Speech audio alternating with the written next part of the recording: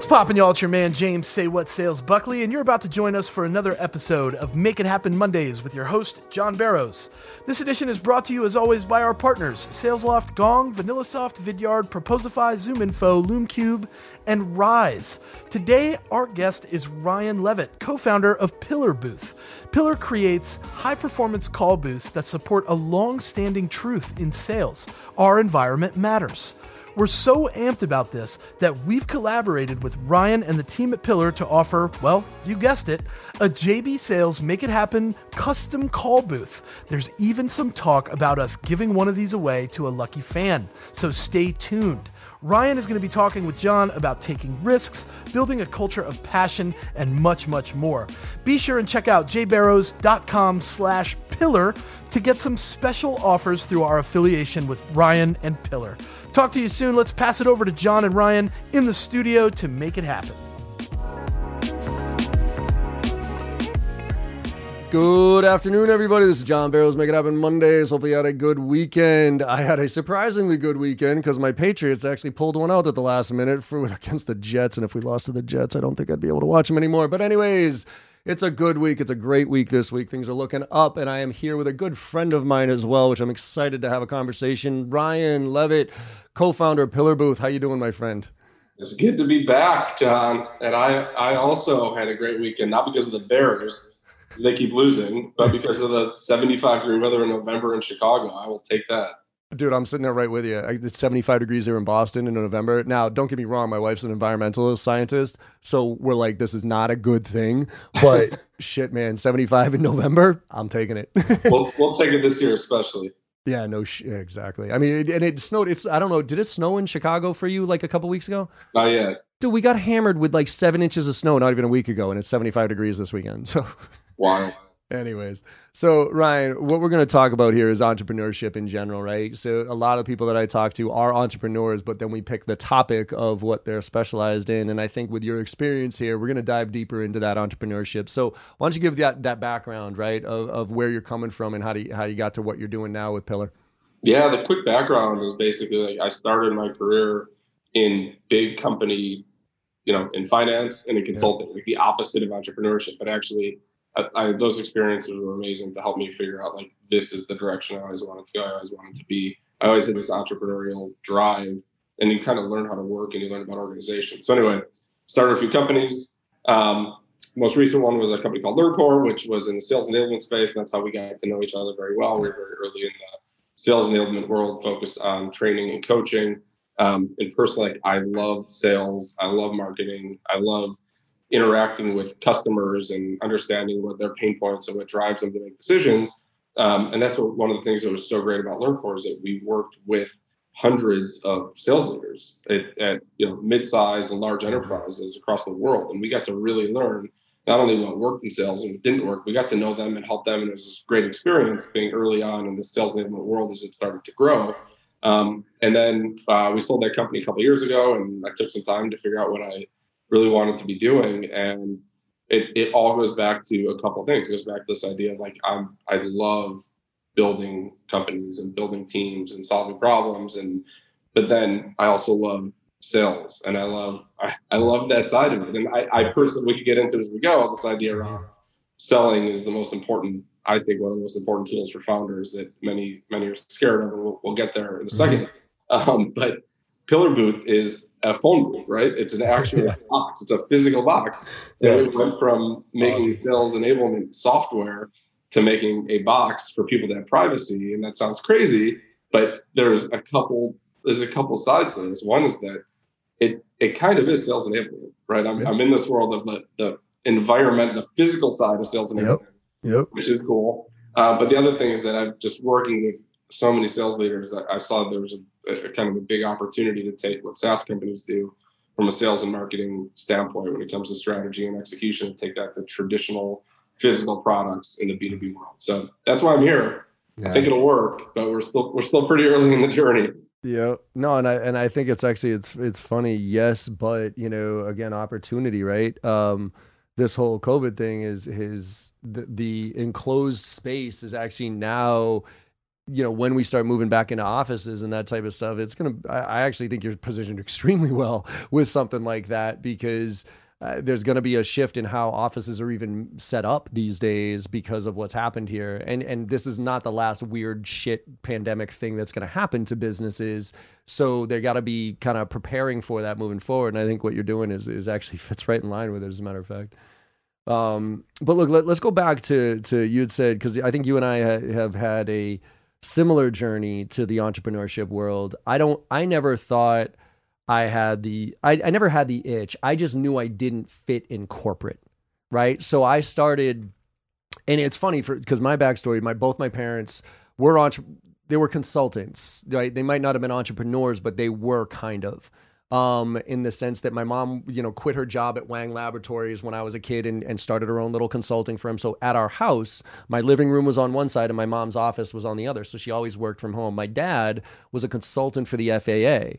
So again, he worked from the house for the most part. So I was always kind of around it. I didn't know it, right? But when I got into the corporate world, my first job was DeWalt, Black & Decker. Then it was Xerox. And I just remember just being like, something doesn't feel right? Because I didn't like the whole concept of you had to spend 2 years doing this and then 2 years doing that and then 2 years doing this and you get your merit raise here. And then I was like, yeah, but I want that role. Like, how can I get there? And I'm better than everybody at this role. So why can't I go there faster? Right. And it never jived with me of no, that's the way it works here. So thankfully, a buddy of mine, Chris, as you know, started a startup, and I had never thought of startups because I'm an East Coaster. You know what I mean? That's usually for the West Coast weirdos back in 30 years ago, and I got into it, and it just clicked. Right? It all of a sudden, that itch that I didn't even know was there was scratched, and I never looked back. And so you started at big corporate firms, right? Did you always know, even going into that you were using that as an avenue to get to where you wanted to go, or did you learn it along the way? It's a good question. So and it's funny, I tell this story a lot because I think it's relevant. So it was, in the early 2000s, I was at the University of Michigan in the undergraduate business program. And it was probably one of the top 2 or 3 undergraduate business programs in the country. I think it still is, hopefully. Not the football team, maybe. You don't talk about that. But, I went to Maryland. The academic side is still good there. And so and I say that because it's this great school and this great university, but we were kind of funneled into 3 paths in the business school. There was finance, there was marketing, and there was consulting. There was no venture stuff. There was no entrepreneurship stuff. Now, today there is. If you go to business school, all that stuff is there. Yeah. But, 15, 20 years ago, it didn't exist. And so I went into finance almost by default. I didn't want to go into marketing. I didn't want to go into consulting. So I went into finance. And I went into what I consider the most entrepreneurial part of the finance world. It was in private wealth management, and it was at Goldman Sachs, where each team was basically its own business. And that's why I went there. So I actually got to learn about operating and running businesses in this little team. But the other thing that I learned, and I always had this inclination that I was very entrepreneurial. But this was in the 3 worst years ever, 2006, 7, 8, 9. So that's when I graduated. I was lucky enough to graduate then and go into finance when people stopped getting bonuses and stopped getting paid, which was actually a blessing in disguise, because if I was making a ton of money, I probably would have stayed there, right? Yep. What I got to do is really understand, hey, I wanted to do what my clients were doing. They were all executives, they were all entrepreneurs, they were founders. That was so interesting when I got to talk to them. And so then I left there and went to consulting so I could just learn more. I didn't want to be a consultant and travel 4 days a week, but I wanted to learn and get involved in big companies. And I did some pretty cool stuff, and I was in some big airline merger integrations, and I learned a ton. Mm-hmm. And then I left to start my first company, which was a huge failure really quickly. It was a company called Deal Empire, which was in 2009, 2010. And the whole daily deal space was blowing up like crazy. And we didn't think it was one of my business partners didn't think it was right for small businesses. And he owned small businesses at the time too. So we really understood that side of it. So we built a company to sit in the middle as a referee. And so there was deal sites on one side and there were the small businesses on the other. And it started to work. We had 99, we never crossed 100. We had 99 deal sites on our platform. And then literally a month later, the whole industry died. And it all collapsed. Like everything that we thought was going to happen over like 5 years happened in 2 months. Oh, there's all this bad news about Groupon and all that stuff. And so that was my first experience. And like I did basically everything wrong in that experience.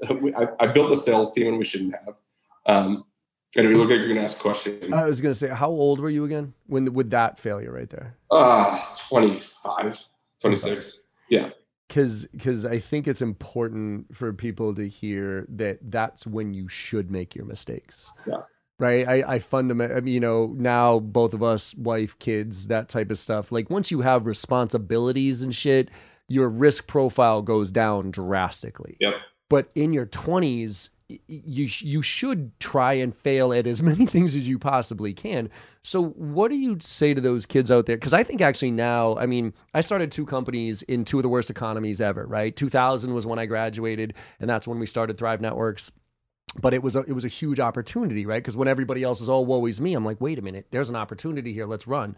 2007 is when I effectively started Jay Barrows, but more Kensei Partners that morphed into it. And again, 2007 was brutal. And now, this is different than anything any of us have ever dealt with. But I think there is a huge opportunity here if you look at it the right way. So what is it, your risk profile, if you will, help me understand how you look at opportunity. Because the way I look at opportunity is I'm not a risk taker. Like Chris, my buddy who got me into that kid's a risk taker. Like he will live in his parents' basement, eat ramen noodles, and bet the farm on it and fail 700 times and figure out a way and eventually I'm not. I need to have a certain amount of things in place for me to. So I'm a calculated risk taker, but I'm also an opportunist. And I've been able to the skill that I have is I can look at something and put only a few pieces together and say, that's a good idea, let's go for it, right? Without overanalyzing it.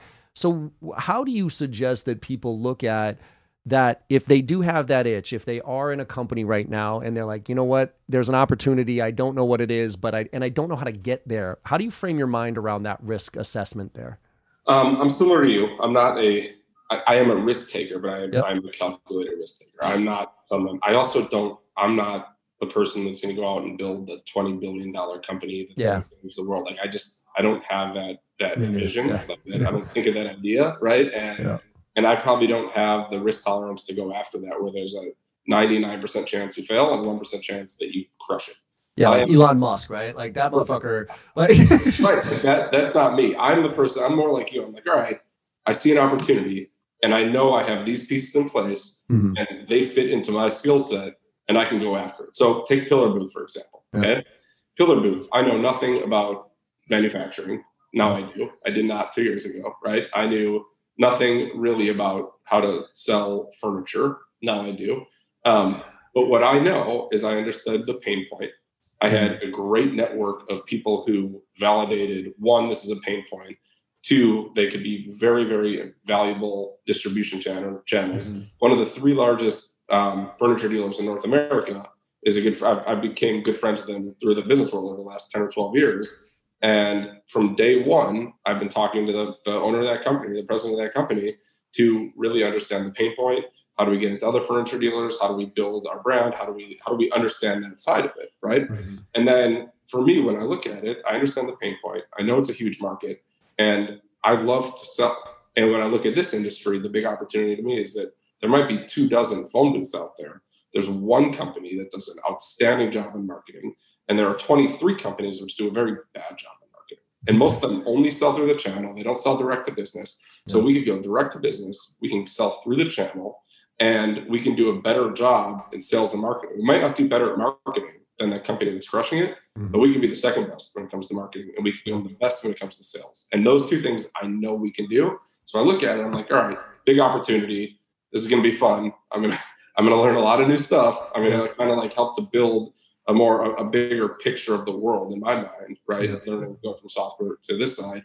But I know a couple things is that like with my 2 business partners, right, who I've known for 25 years, and one of them is one of the smartest people I know, and the other one who's also very intelligent, but he also happens to be a engineer, architect, furniture designer by trade, right? So we've got the right people to start with. We have the right network, and then we have, I think, a pretty conservative strategy to go after it. And because of that, I felt confident, right? But and likewise, when I invest in companies, right, and I look at companies to invest in, I'm similar to you. I look at them and I say, okay, I can address the situation pretty quickly. I can understand, is there a pain point? Are they solving it? How are they going to attack it? But then the number one question to me there is the founder going to do the sales? If the founder will not do the sales, early on, or they're scared to sell, they're just going to keep building product and they're never going to sell. And I've seen that happen so many times. Like that, to me, when I invest, is like the number one thing. And then you pull it back here, like you're going to sell. You're going to make the cold calls. I'm going to do the same thing. And so that helps to control that process. Yeah, I actually wrote a blog post a while ago called The Founder's Dilemma, right? And it's based on the engineering founder, the smart founder who comes up with a product. By the way, those people are way smarter than you and me. Like way smarter. Okay. But, and you know, and you said it earlier, you alluded to it, the number one reason that most startups fail isn't because they're not smart people, isn't because there's not product fit, it's because they can't fucking sell it. And the founder's dilemma is that engineer, because sales, I believe, is the transfer of enthusiasm, right? And what happens is a founder comes up with a product, service, solution, whatever it is, and they get all excited about it. So even the dorkiest engineer, when they sit in front of, usually in their first sales pitches, they're all friends, families, and fools, right? So they're pitching to an audience that is receptive. They are passionate about what they're selling. And then they might get, 2 or 3 people to buy into it. And they're like, holy shit, this is easy. Everybody loves this. Let's just go hire a bunch of sales reps and go. And then those sales reps, because they don't have the passion, they don't have that transfer of enthusiasm, they don't have a real understanding of the problem, they go do their thing and they fail usually pretty hard. And then the founder gets pissed that sales sucks. And then they go to marketing and they say, okay, let's do, SEO, because obviously we got to do inbound here because the sales reps blow at this. And then that only gets them to a certain level, right? So without that founder... You're basically saying what happened in my first company, except we didn't get to the point of doing SEO. Like we couldn't figure out how to sell it, and we just ran out of cash and the market died. Like it was like this whole, that's exactly what happened. Yeah, it's almost, and it leads to my other part of that you brought up, which is the team that you put together. And I think this is so critical because yes, you need to sell, but you also, Chris's first company, Thrive, like when he started that company, he was the tech guy, right? The idea guy, but he didn't go into business with a couple of other tech guys. He had a finance guy and he had a CEO who was like a strategy guy. So it was like this 3-headed monster that all worked really well together. And then with the management team, I was the VP of sales. And then we had a CTO, a director of professional services. And what happened was, I would look at them and yes, I would challenge and push back, but ultimately I didn't know how to do their job. So I wouldn't suggest on how to do their job. So everybody complimented each other. After we sold to Staples, I was always with salespeople and I was finding myself like always arguing because inherently, I don't know if you agree with this, but inherently, if you and I do the same job, okay, like if you're a sales and I'm sales, we're competitive.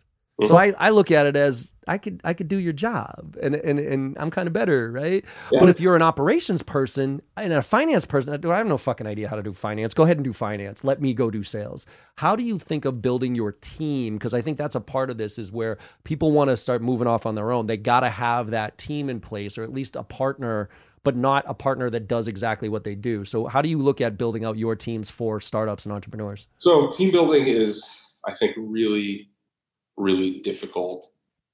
You get better at it, right? You get better as you go, and you, like anything else, you make the mistakes and you figure out who you need to find, who you need to hire. Like a general rule of thumb is like early on, as we're first getting going, right? You need a bunch of generalists who work really hard and can figure stuff out. And then as we scale, it's hiring people that are better than me and my co-founders at each role. Like we're not. And then we get to the point where we're not specialists, right? Where we might be great at one thing, but like we can't do everything anymore.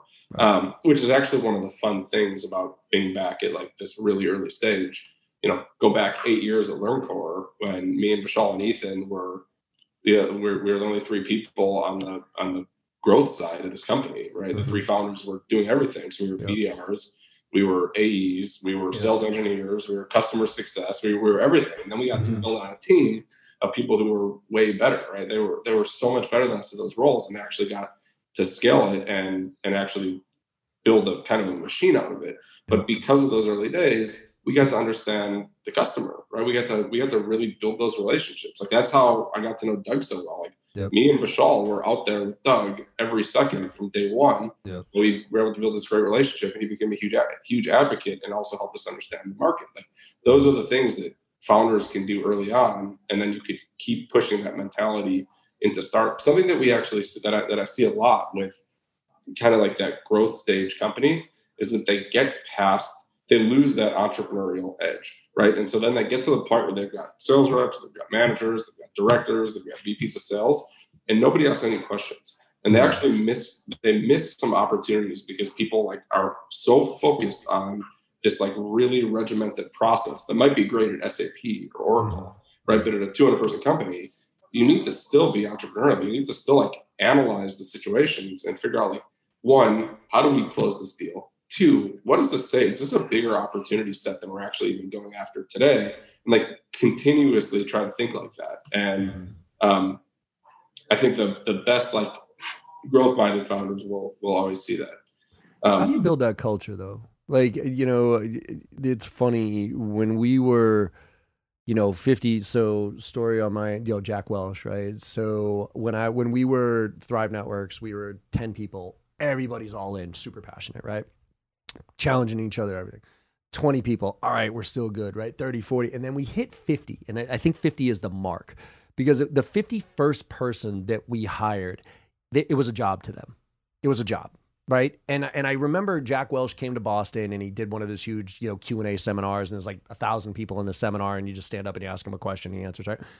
He gets paid like $300,000 to do it. It's ridiculous. But anyways, I remember standing up and I said, Jack, you talk a lot about passion. You talk about, you know, that type. You know, we started this company and we're at 50. That 51st person just doesn't have the passion. So how do you instill your passion on them, right? And he corrected me in front of 1,000 people. He said, you can't instill your passion. You got to hire it, right? That's why hiring is the hardest thing. But so with that, how do you foster in the early days? I think it's easy. But once you hit that 50, 100, how do you continue to foster that entrepreneurial spirit, the challenging, the looking at things outside the proverbial box?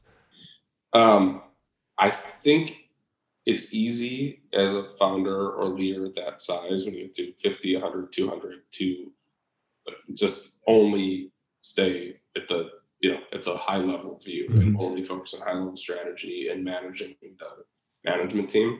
And I think that as a leader, you actually need to stay deep in the business. You can't get your hands out of it completely. You get your hands out a lot because that's way better for efficiency, right? But like if you lose touch, then you can't, I guess your point, you can't instill your passion, but you could show your passion. You could lead with passion. And if people see you doing it and see how you interact with customers, that will resonate through the team. And as soon as you stop doing that, that's when it becomes an organization of people who have jobs. Yeah. And I think that's the biggest difference.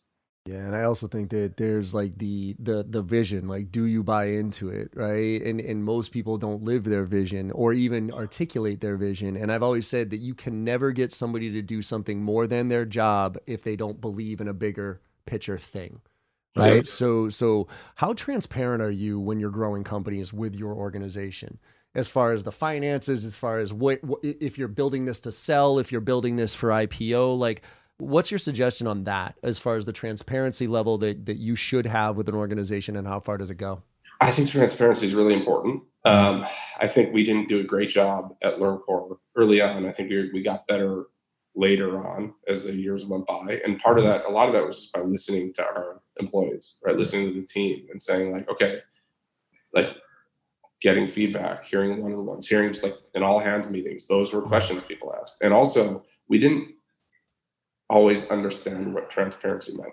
When people say we want transparency, as a founder, you're like, oh, they want transparency into numbers. Oh, we'll give them more numbers. We'll talk about that stuff. That's not what they want, right? They want strategy. They want to know why. They want to be involved in decision making. They want to be heard.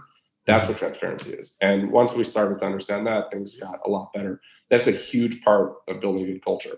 I think with Pillar, we're going to be building a much more transparent organization. I think part of that comes with just learning. Part of that comes with maturity. And also I think times change too. Like things are very different now than 10 years ago, and they'll be even, much more different in 10 years. So I think we have to continuously evolve as well. Yeah, I mean, I think that, and it's even the bad news, right? What frustrates me is when you're sitting in an organization, you've reached a certain level, and the founders having weird conversations behind closed doors with people you haven't seen before, and it's obvious that the company's on the blocks, right, to either get sold or to take another step. But the CEO just stands there. No, we're good.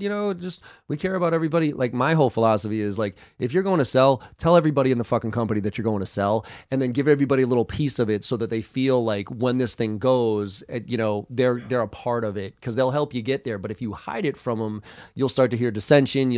People will start to look for other jobs, and it'll erode at what you're trying to ultimately do. So, obviously there's certain things that you can't tell the organization, but, I tell my team 95% of almost everything, even how I'm feeling, like, fuck, we're kind of screwed, or no, I think we got a chance here, right? That type of thing. When you're a 5 or 10 or 15 person team, I think having that level of full transparency is very important, because these are the people that are like the most important people on the team forever, right? They're building the core or the foundation of the business. Yep. And so like that level is really important. And also, if you have 10 people, 15 people, and your company is going to be acquired, then everybody actually will probably need to be involved in that process too. So they need to know and understand why, and understand what's in it for them. As the company grows, right, it does get a little bit more delicate of what you can share, who you could share it with. But I 100% agree with you, like especially as a company's smaller, 5, 10, 15, 20 people like that. The smaller it is, the tighter it is. And if you ever get to 50 or 75 or 100, and assuming those 15 or 20 people are great and great culture fits and are aligned with the vision and where the company's going, you're going to want them there, and you're going to want them growing within the organization, which is another thing that we did not do early on. We did not do a good job with growth paths or education or training or giving people leadership opportunities. And that's really, really important to build a great team as the company scales. Yeah, and understanding what drives each one of those individuals too, right? Whether it is progression or family or money or whatever, and kind of like let them go, get that and help them get there. I think one of the most proud things that I with Thrive, it's not that we sold the company, it's that the people that I hired, like I saw them become successful. You know what I mean? And I don't take credit for their success, but I put them in a position to be successful, and they took advantage of it. And now, they're supporting their families. They got nice houses and all that other stuff. And regardless of what we sold for or who we sold to or what we did, seeing that to me is far more satisfying than any check that I might get, out of the outcome here. I mean, we still I know it's only been a few years, but like Pat, Pat's the CEO now of a company in Indy, also in sales tech, which is so cool. Brian is now, he's the head of sales for a company called Screencastify, which LearnCore acquired a couple of years. So you get this like family of people, to your point, and they get to keep going, and you get to watch them grow, and it's great. And that's why hiring is very fun. It can also be very challenging. Brutal. Well, I think hiring is the hardest part. I mean, I got Scott McGregor from Something New right now looking for somebody else to come on board and do training for us, and kissing a lot of frogs here, because I will not compromise on values on these type of things. And it's a brutal process, because you, like, as a small business, you make one bad hire, it could bury you, right? Not only financially, but reputation wise and everything else. We used to really come down on this idea of accountability, which sounds harsh, right? But it's not. And the way that we describe it is, I mean, think about a football team, right? Like, if the offensive line isn't pulling their weight, it doesn't matter how good the quarterback is. The quarterback can't do anything. They're getting sacked. They're getting flushed out of the pocket. They're getting hit. They're getting knocked down. They're getting injured, right? And a company is no different, right? And so everybody is accountable for themselves, right? For their team and the company. And when you start to drill that in, right? If somebody isn't pulling their weight, it actually impacts everybody else in the company. And everybody else in the company should get upset about that, right? Because like they're working their ass off, and they're involved in strategic planning and growing the business and like really aligned and passionate. And if someone else isn't doing that, or isn't treating customers the same way, or isn't like upholding the company's brand the same way, that impacts everybody else, and that should piss them off, right? Absolutely. And I want that to. I want them to come to me and they're like, I love this company, and this person isn't cutting it because of X, Y, and Z. Like that's the stuff that I want to hear. That's how you know that everybody else is really bought in. And you've got this great team. And if you have 90% great team and 10% don't uphold that, then great. Like you could continuously improve that and get there, but you need that core. Ryan's experience comes out big time in this conversation. There's a lot to be said for being willing to understand that you don't know everything, and there's always someone out there that can teach you something. Don't forget to send me your sales wins at james@jbarrows.com to be highlighted on next week's show. Today, we're giving a big shout out to Bella Ho of Twilio in Sydney, Australia.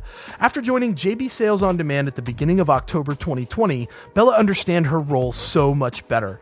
By the end of the month, she was able to schedule 17 meetings and create 15 new opportunities. Her November is also starting off strong with 13 meetings already on the books on the 16th. She's loving her role more and more every day, and seeing consistent success like that is a big reason why. Way to go, Bella. Keep selling better. Don't forget that you can join JB Sales yourself and start learning to sell better just like Bella. The courses and certifications at JB Sales On Demand are game changers for results and performance. Visit us today at ondemand.jbarrows.com and start living a sales life instead of surviving one. Let's get back to the show. You know what? So team, let's talk about the external team, because you brought up earlier about your network, right? And how you were able to tap into that. I think networking in the sense of going out there, meeting people, grabbing coffee, going to, that type of stuff. And I was such a hardcore networker when I first started in business. I went to every networking event I could go to. I went to every networking group, right? And what happened was when I was ready to start my business, I did so many favors back, early days, like the whole give get mentality here. I would give way more early, even if I needed something. I would just, hey, how can I help out? How can I help out? Right. And so when I was starting a company, almost everything I needed was one call away. Hey, I need a payroll. John, no problem. I'll take it. Hey, I need a website. No problem, John. I'll take care of it for you. So it was like, I remember my business partner, when we split from Basho to Kensei Partners, I had us up and running in a week. We had a website, we had an LLC, we had all things. And he was just like, what in the shit? He's like, how did you do it? I go, well, I don't know. I got all these people. So how do you look at networking? And then let's put that in context of today. Because my fear today is we are now in this COVID world where those events aren't happening, those groups aren't happening. So how do you build your network? First of all, how important is your network to you? And then how did you approach it? And then how would you approach it now in this environment, especially if you're a young kid with no connections at this point? My network is everything to me.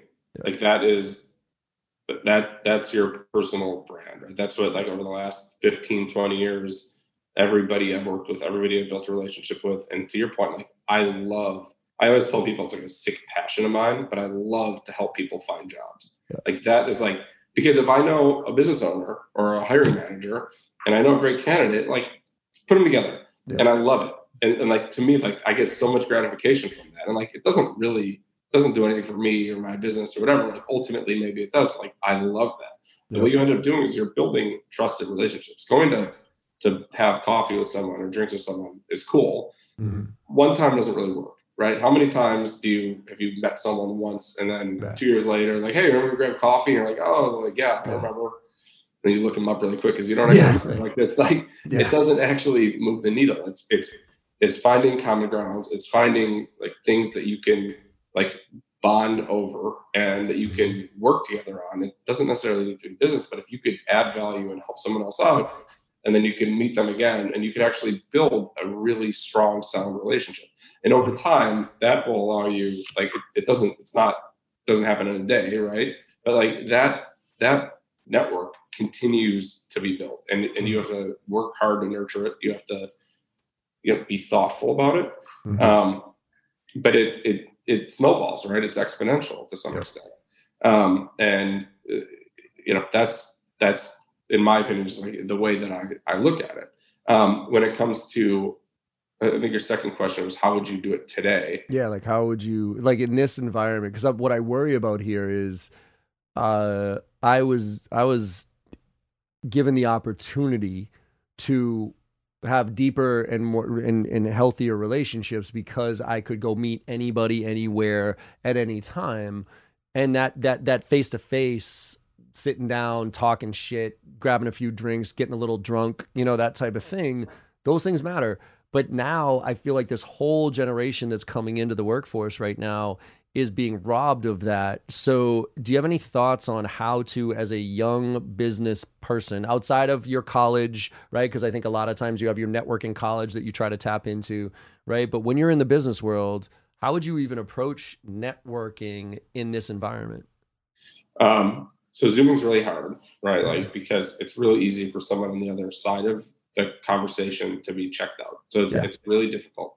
To your point. And then the other thing I'll say is that at LearnCore, we did a horrible job marketing. It was all just, bootstrap company. And if we could do one thing over, we would spend way more time and money in marketing. Yeah. But the best thing that we did from a marketing standpoint were these little events. And you were at a few of them in Boston. Yes. And we would go around the country and we would get 15 or 20 people in a room. We'd buy them drinks and we wouldn't say a word. We would just talk and we'd let them talk to each other. And then we came out of it with our customers are happy, our prospects are happy, like the thought leaders, the people that are speaking were happy. And it was this great event for everybody. And you can't do that now, to your point. Right. Like, you do virtual events, but like there are a ton of virtual events. So it's hard for your startup to get traction with those. Right. So from a networking standpoint, I don't know what obviously you have to get in front of as many people as you can, but it has to really, really be value added now. Yeah. So like it might be fewer conversations, but more impactful, more value add. Mm-hmm. If there's something that you can offer someone, or you have something really that's really pressing, and you can get connected to people who really care about startups, but are interested and excited to share their insights and their thoughts. Those people will be really good door openers at some point, I'd imagine too. But it's being selective. And if you used to have, meet 5 people a week, maybe it's just trying to meet one person a week who you can actually add value to and you could connect with on a deeper level. Yeah. But it's also just really, really understanding your network and who your friends know and who your family knows and who your coworkers know or former coworkers or whatever it is. And and asking all those questions, almost qualifying your networking activities before you ask for the intro, because it has to be, it has to be good or it's going to be, or it's going to be forgotten. And that's what's scary. Yeah. And that's my fear, right? Is like, you have these informational interviews and stuff like that. Look, I did them, when I was coming out of college. I think they're a little bit overplayed these days. And I wish kids would I wish there would be just a quick little handout for kids to say how to run an informational interview. Don't just show up and say, tell me about your background, bullshit. But also having that, I think you have a goal of meeting a certain amount of different types of people on a weekly, monthly basis. But then, I think the lost art in sales is the art of the referral. Right? Of asking who you had a good conversation. Hey, who else should I talk to? And I don't mean from a business standpoint, like, yes, that's a lost art as well. Who else do you think could benefit from my services? Okay, fine. But who else do you think I should talk to based on where I am in my journey? Right. And I think that's the key right there. It's asking for the referral. It's also thinking about who you can refer. Proactive. Right. Yep. So absolutely. Not waiting for the other person to ask you, but saying, oh, John, like, you got to talk to these 2 people because they're, growing big sales organizations. And they need you, right? Like, at the very least, it'll be a good conversation. Let me reach out to them, see if it's cool, and I'll connect you. And if you could do that, right? If you could leave the other person with that, that's the value add piece, right? That's something that you can offer them. They're going to help you, right? Like, again, like the give and get side of it, but at least you'll be remembered. At least there'll be some sort of connection beyond you sat on a Zoom for 25 minutes and talked about whatever sports or whatever you want for the first 10 and nothing came out of it. Yeah, and it's kind of like that Gary Vee jab, jab, jab, right hook, right? Or like BNI. There's I don't know if you're familiar with them, but Business Networking International. It's a structured networking group, and their whole philosophy is givers gain, right? So that actually taught me early on how to structure network, right? Because it was a weekly meeting. There was, it was downtown Boston. There was 30 people. Everybody had a different skill. Everybody had a different industry, and you literally had to come with referrals and not just, hey, here's a company you should probably call. It's like, no. Here's Ryan's name. I told him you were going to talk to him, and you should talk to him. And this is why, right? And so you stood up, you give your 30-second pitch of what you do, and then you said, I got 3 leads for Ryan, and this is why, right? And that giver's gain, that mentality sunk in with me early and paid so many dividends, and still does to this day, that I can't, like, to your point of doing everything you can to help as many people as you can out in the short term, like in your early ages of sales, and then not expecting anything in return, but it will. The best quality that I look for when I hire salespeople is this idea of just being genuinely curious, right? If people are asking questions, not because it's on their script, right? Mm-hmm. If they're asking questions because they care about the answer, then they can offer help. And that's the exact same thing in networking, right? If you're asking questions because you care and you're interested and you have ways that you can provide value, and it's not necessarily selling your product, right? It's something else that can be valuable to the other person, then you're building a relationship, and then that will hopefully snowball from there. It's not a volume game, right? It is a quality game. Absolutely. And that actually leads, like, coming back to like offices, right? Yeah. And so people say like some people think offices are dead or people don't come back to offices. I completely disagree with that. I think it will be a different type of office. They'll be used for different reasons. There'll be more flexibility. People will definitely work from home, all that kind of stuff. Mm-hmm. But the number one reason, I don't know if it's the number one, but one of the most important reasons in my mind that I always come back to with why people need to go to the office are for young salespeople or young customer success people or customer service or people that like sit and they kind of work independently. They have their managers, they've got their team, their job is independent, right? And if they never come into the office, one, they're only going to know their team and their manager, and it's all going to be virtual. They're not going to have exposure to any other departments in the organization. They're never going to learn what other people do. And they actually will almost get stuck into like a position, which may be cool. Maybe they want to just go up the ladder in sales. Maybe they don't. Maybe they want to be in marketing. Maybe they want to be in customer success.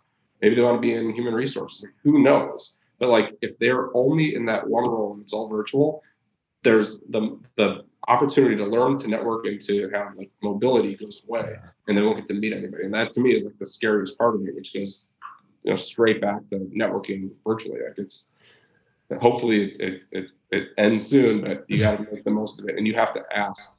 You have to be proactive.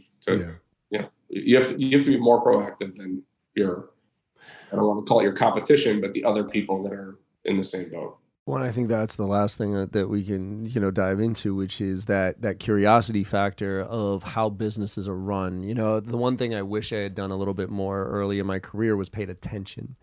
And I say that, I was just there for a job, right? Well, not really, but, I was doing my job, and I wasn't, and when a new comp plan would get rolled out, I'd react, be like, all right, that's either good or bad, whatever, fuck it, let me go figure it out, and then let me go sell.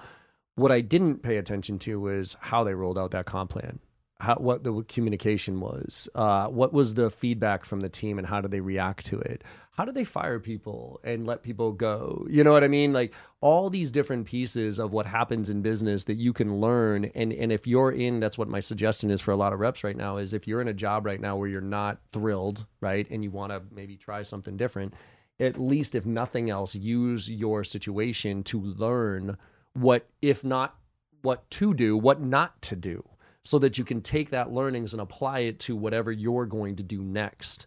What are some of the things that reps should be paying attention to right now if they have that entrepreneurial itch? They're in a job right now where they're okay, you know what I mean? They're doing their thing, but they're like, I think I want any suggestions on what to look for, what to pay attention to from a business standpoint that will help them get to that next level outside of their job?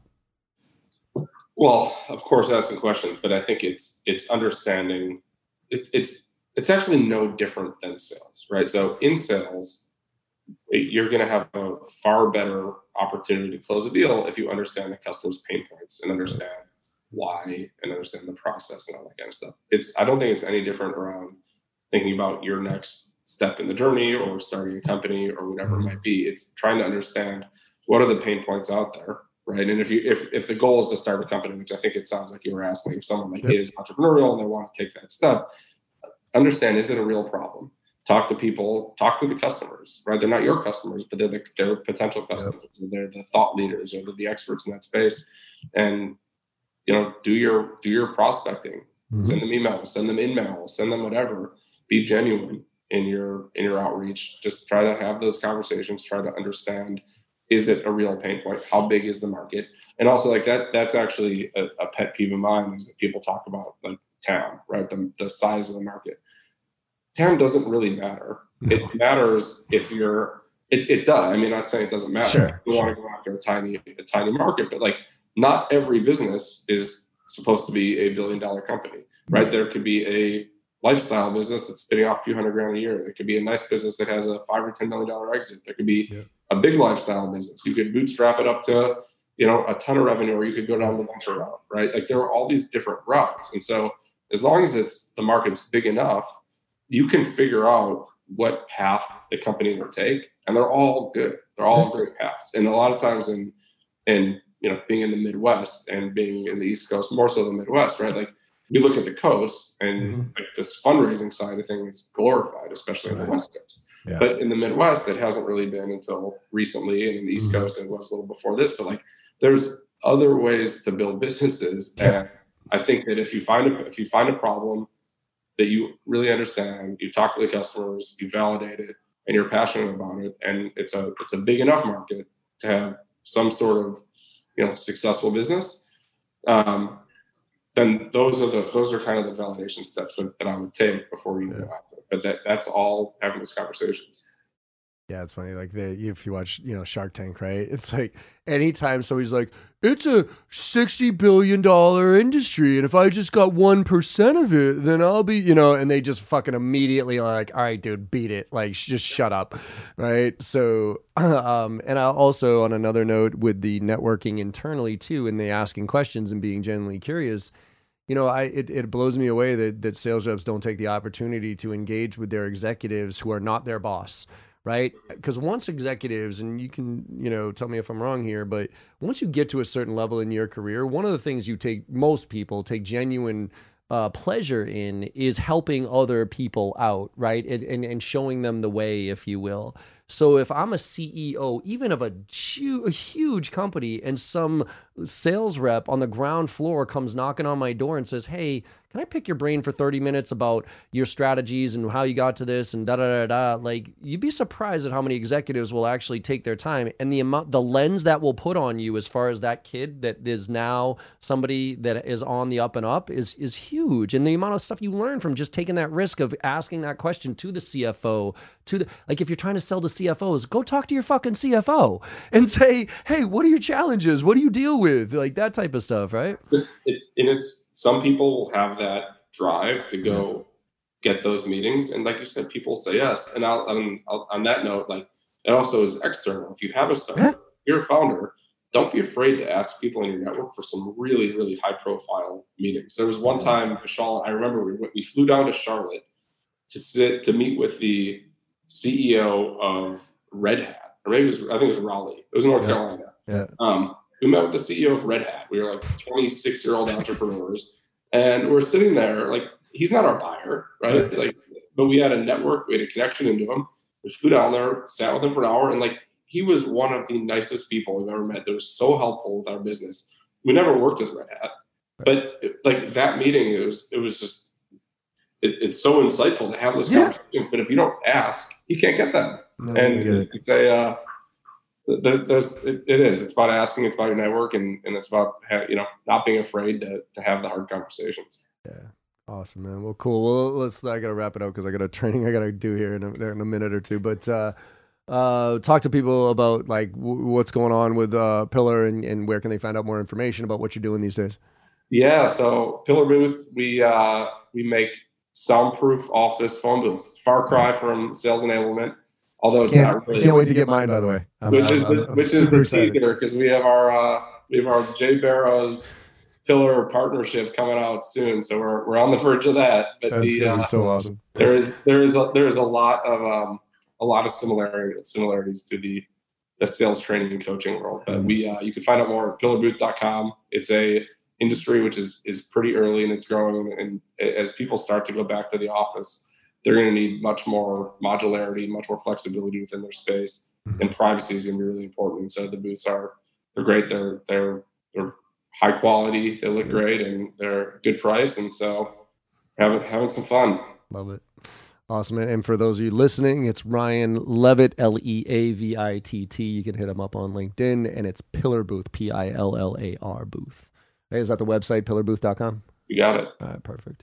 Awesome, Ryan. Well, man, I appreciate it. It's always great catching up with you. So great. It's fun as always. Thanks, John. No problem, man. Love watching the journey too. So keep me updated along the way, and I'm looking forward to get my booth. I'm going to redo my attic and have a whole setup, and I'm going to have that as part of it. So anyways, hopefully you all got some value out of this and enjoyed the conversation as much as I did. And like I always say, look, even if you're having a shitty day, go make somebody smile today, because if you make somebody smile today, you had a good day. So go out there and make it happen, everybody. Thank you all very much.